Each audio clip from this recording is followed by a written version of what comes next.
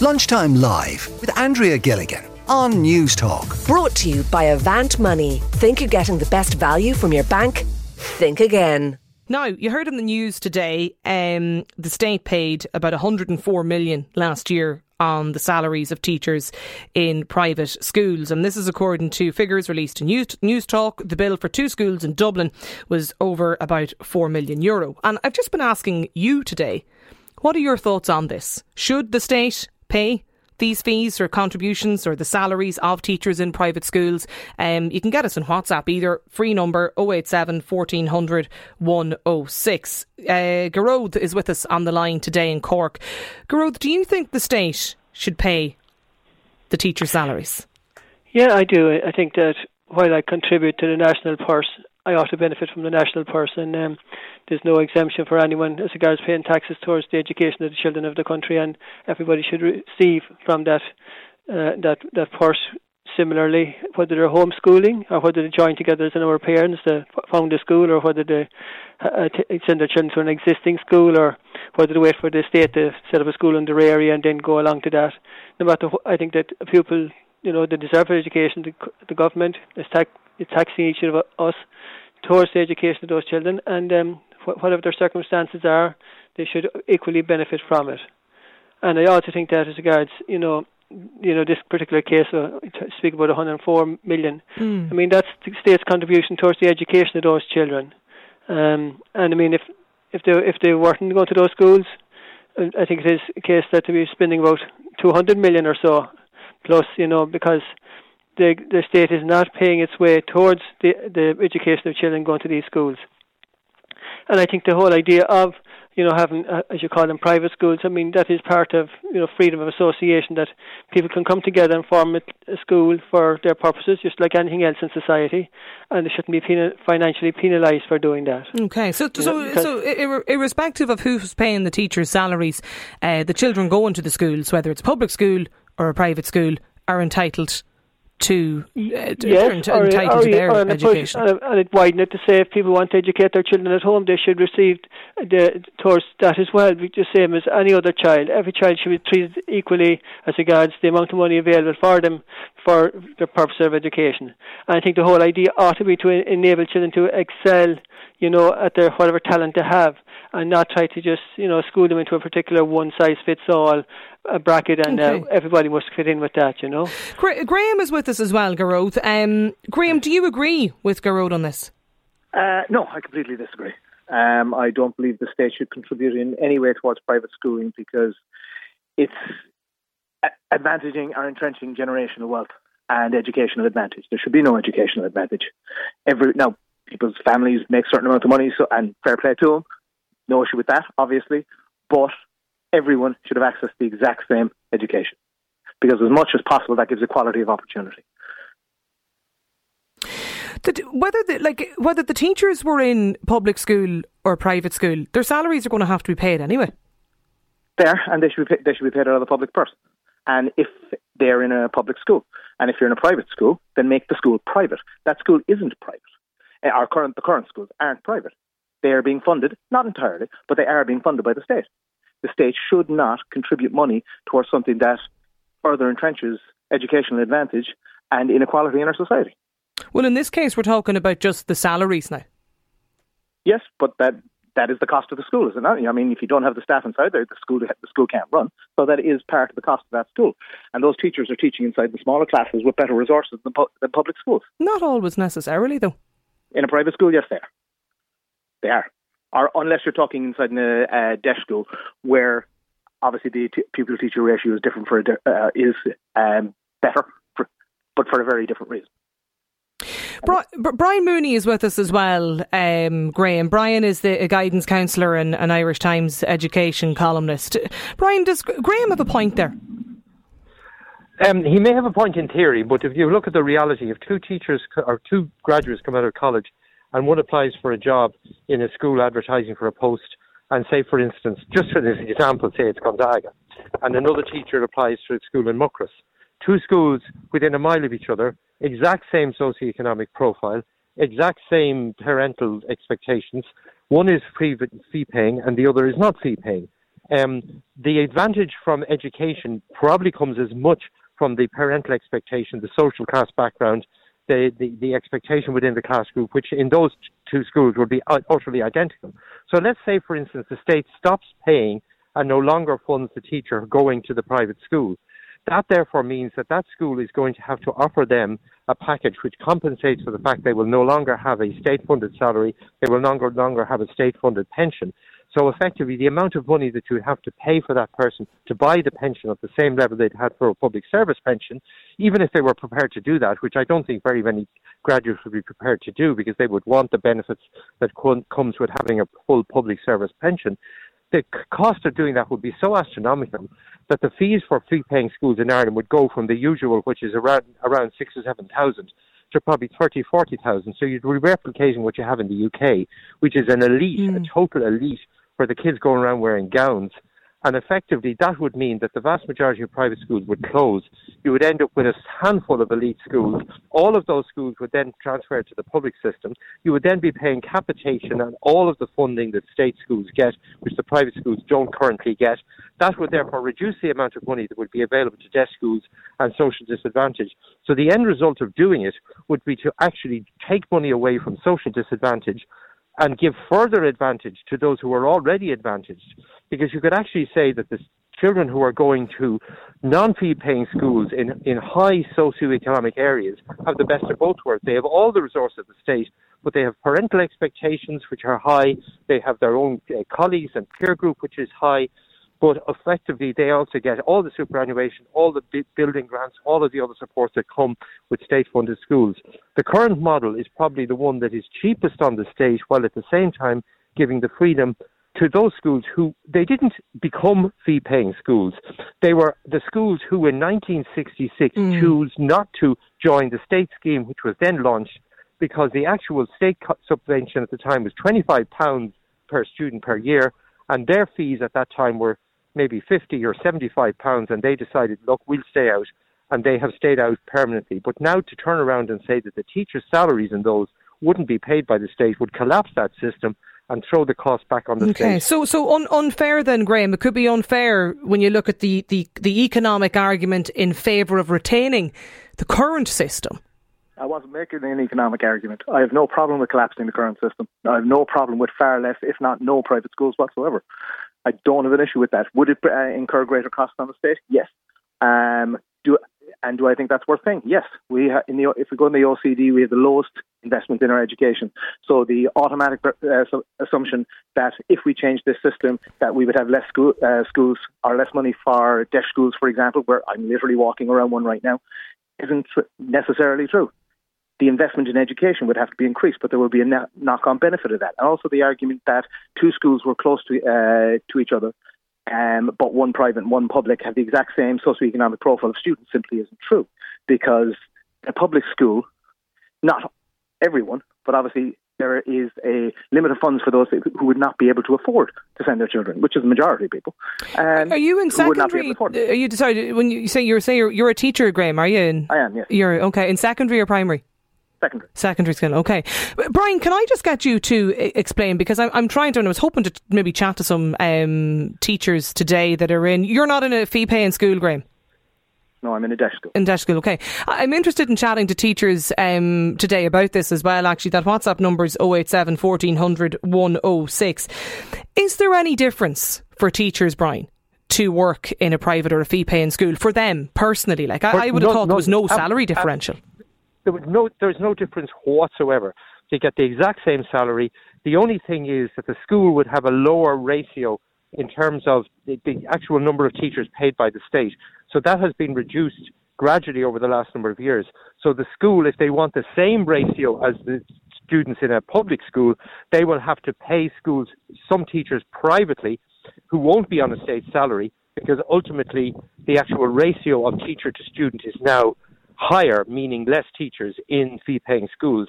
So the school itself and the parents, obviously, within the school are going to have to subvent it. But as Graham has said, what he is recommending is an actual reduction unless the state puts more money into education on the resources that are currently going to disadvantage. Because what's actually happening now is the parents who are funding fee-paying schools are paying that money that would otherwise come from the state subvention, from the capitation grant, which every child in a state-funded school gets. Well, the children don't get it, but it goes to the schools to pay for all the running costs of the schools. So what Graham is saying is, I'm prepared to see a cut in the money going unless the state actually comes in and provides extra money and the Department of Public Expenditure authorises an increase in the budget of the Department of Education. But I think if such an increase in budget were to come, it should be focused on the most disadvantaged and not going to fund the advantaged, who are now going to get, if Graham's suggestion comes through, actually more resources. It already happened in Kilkenny College a couple of years ago, in which they moved into the state sector. They then got all the extra funding, extra resources. The same students are going to it that always went to it, but now the state is giving more money to the school. And, is that actually a positive outcome? Because if it's going to the private sector, it's not going to where Graham is working, and it's not supporting the most disadvantaged students in the country. Graham? It wouldn't go towards promoting educational advantage. If you were putting that extra money into education, you are in the manner I suggested, you're reducing educational advantage, because and I could be wrong on the number, I think it's around 51 private schools currently, which are in part funded by the state. They are an example of educational advantage. They entrench that in our society. That is a society, as a society, that is bad for us. Everyone should have the equality of opportunity, not advantage. And what I propose would reduce the advantage that exists based on wealth. Is there a difference? The difference, Brian, just clarify this, between a private and a fee-paying school? I understood there was a difference between the two. No, what we're referring to are schools that are not in the department's scheme that was introduced in 1968 called free education. The schools who are not part of that and are therefore not in receipt of the capitation grant, which the state first started paying to second-level schools with Dun O'Malley in 1967. That's what we're referring to here. But my experience, and I mean, I worked in a non-fee-paying school in a place called Oaklands College, which has a very, very high participation rate onto third level, because the expectation of the parents of sending their children to that school are very, very high. They're no different to the students down the road who are going to fee-paying schools in the same area. They're all coming from the same estates, they're coming from the same geographic areas. The fact that it's fee-paying or non-fee-paying is almost irrelevant. It's a cultural thing, it's a historical thing of the schools who stayed out in 1966 because they chose to do so. But I mean, I don't see any real difference. If you walk along, that mile from Donnybrook, out to Stillorgan, and you look at all the schools within a mile or two of that, the vast majority of the students are all going on to third level because the expectations of those parents are as such. I think it has very little to do with funding and everything to do with social class and expectations. Eric Nelligan is with us as well. Stay with us if you don't mind, because I want to get a couple of voices in on this. Eric is also a teacher in a public school. Is that right, Eric? Yeah, I teach in St Munchin's College in Limerick. That's right. So, where are you in this debate? Because of the background of my school, we're a big rugby school. Even though we are in the free education system, we will get to attend and play matches against most of the private schools that are in South County Dublin and maybe in Cork. And there's a world of a difference in terms of facilities and stuff available. So I'm not sure if anyone here has attended some of those schools or been into them, but they have excellent facilities. So like everything in life, for me, it's not black or white. There's a whole shade of grey, and I would fall into that. So I believe that all children should get the same chance to education. So that means for that to happen, the state should be paying this for the teacher salaries. I have no problem with all teachers being paid by the state. But where I would disagree with is on the extra funds that are allocated, to private schools to build facilities and extensions and things like that. So for instance, one that sticks out in my mind was a number of years ago, Shane Ross allocated a very large sum of money towards 4G hockey pitches for a couple of South Dublin private schools out of public funds. And for me, that was fundamentally wrong. These are schools that would charge maybe 15 to 20,000 in fees. They bring in a quite substantial number. So that's where I would fall under. I kind of compare it to like everyone over a certain age gets a medical card, all young children get their under 6, doctor visits. Every child gets child benefits. So I would look at it that way, that every child should have access to a state-paid teacher. But if the private schools want to pay for extra, well, then they pay out of their own out their own funds or their own money raised. This texter here has got in touch to say if they stop paying the private school teachers, many of the schools will go public and the teachers will still have to be paid. I actually think this makes no sense at all, according to this texter. Another listener in WhatsApp, 087 1400 106 is the number. Nonsense on stopping school funding to private schools. It's all about choice and respecting the taxpayers of the country. Like, that comes back to Gerode's point at the minute. Gerode, you're still there. Yeah, but I think there's also something that, as you said, we're talking about advantage, and I think it comes down to the point system, in the universities and going there. And we're judging schools by who gets into university or how many people get into university, whereas, that may not be the best thing for different people. I think there are a lot of people who would benefit from apprenticeships rather than being forced to go into universities. And we should open our eyes as regards broaden our way of looking at how do we judge a school, as an advantage. I mean, for some people, it's definitely an academic route is great for them, but for other people, working with their hands or working with something that's practical is a better route, and that doesn't maybe get caught up in an easy, fixed system. The judges compare schools, one school with another, and just focuses on how many gets into university. Anna's text in to say only fee-paying secondary schools get funding from the state. The primary fee-paying sector, those schools get absolutely no state funding, says Anna. Another listener has got in touch to say, in the area that I'm living in, the majority of the options for my son to go to school are actually all fee-paying schools. There's 2 state schools in the locality, but you cannot get into them. It's like Hunger Games trying to get into the schools. It's so difficult. John Paul is with us on the line as well. John Paul, do you think that the state should fund the salaries of teachers in private schools? Yeah, of course. Like, we pay taxes. So, like, the taxes, every child is entitled to an education. Just some parents choose or have to put their children through private education. I'm an atheist. There's not a huge range of schools that cater to children that aren't baptised unless you go into the private school market. And, we moved back to Dublin 2 years ago, and in South Dublin, we weren't very well served for public schools, and those that were there had waiting lists of up to 35, 40 children.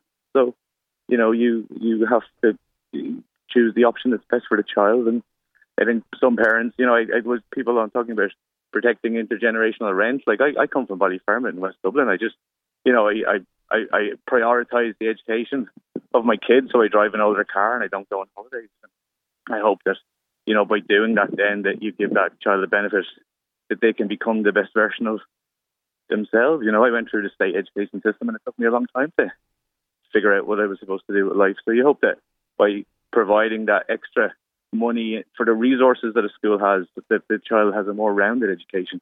And, we'd love for the government to be, providing all children with the same standard of education. But unfortunately, that's not how it operates in this country. So was your reasoning for sending your kids to a private fee-paying school, John Paul? Did you say it was to do with the fact that you couldn't get into schools, public schools in the local area? So the public school in the local area had a waiting list of 35 children, and then my child's not baptised. So if your child's not baptised in Ireland, you face an onslaught. Yeah. Okay. Yeah. So the options are. Yeah. So the options are limited. So. So your point is similar to that text I read a few moments ago. Why shouldn't my taxes contribute to, the teachers in the school that my son attends are as good as any of the teachers in any of the schools in Ireland, because they all come out of great teacher training colleges.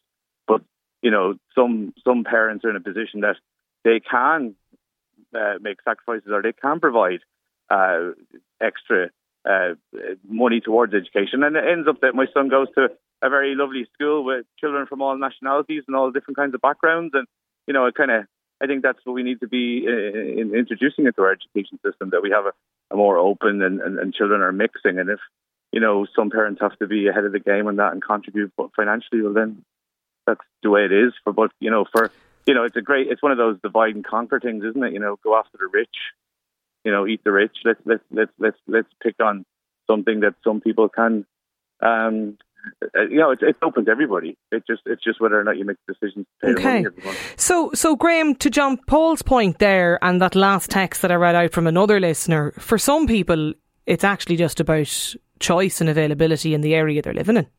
Well, John Paul just played it there that eat the rich as if the rich are the victims here. I'm sorry, no, but that's deeply disingenuous and not true in the least. You talk about some people should be able to buy access to better education. No, they shouldn't. Everyone should have the same standard of education. And inside our public schools, and he's talking about diversity inside fee-paying schools. Come stand in the school I'm standing in now. You'd be hard-pressed to find a more diverse place in the country. But they're just deeply disingenuous arguments. No, if you are wealthy, if you're wealthy, well done to you, fair play, no issue with that whatsoever. But you should not be able to buy a better education. And if it comes to it, then you should have to pay for every bit of it. If you want to buy smaller classes, buy better resources for your child, then you should have to fund every bit of it, including teachers' salaries. John Paul. End of. You should have to fund it all in the salaries. Well, I don't agree with that because I pay my taxes like everybody else. But if I may, I did suffer from inverted snobbery. You know, the school my son goes to is a long way from where I was growing up. And when my wife first suggested sending our kid to a private school, I nearly choked. But I went along and I had a look and I done the math. And there's creche childcare providers in South Dublin that are charging higher fees than the fees that I pay to my school. So, you know, it's up to each individual to make the decision that's right for themselves. But who is anybody else to come on and, deny children an education just because of, their parents' ability to pay that little bit extra? You have to look at what's at the centre of this, and the centre of that is children. And what we want is what we should be doing is looking at these private schools and looking how we can bring the state schools up to those levels. Because there's money there. We're one of the best performing economies in Europe, and it's not the world. And what I'm thinking is that we need to stop this divide and conquer. Where some people get on either side of this argument, and some are for and some are against. Instead of coming in the middle and thinking, well, how do we get a swimming pool into every school in Ireland? How do we get a 4G pitch? It shouldn't just be up to certain schools in privileged areas. The text line is very divided actually about this today, and I sort of reckon from reading the messages here that a lot of people don't really know where they sit in this debate. Mick in Dublin says there's a left-wing viewpoint that private schools shouldn't exist, but that's removing the freedom of choice. It's not a popular opinion, but that's how I feel. Desmond in Dublin says there's a huge difference between the private schools and fee-paying schools. Private schools, such as those in England, are entirely independent of the state. Ireland's fee-paying schools are under state control with regards to teachers and curriculum. We only have 1 or 2 private schools in this country, according to Desmond. Lunchtime Live with Andrea Gilligan. Brought to you by Avant Money. Weekdays at midday on News Talk.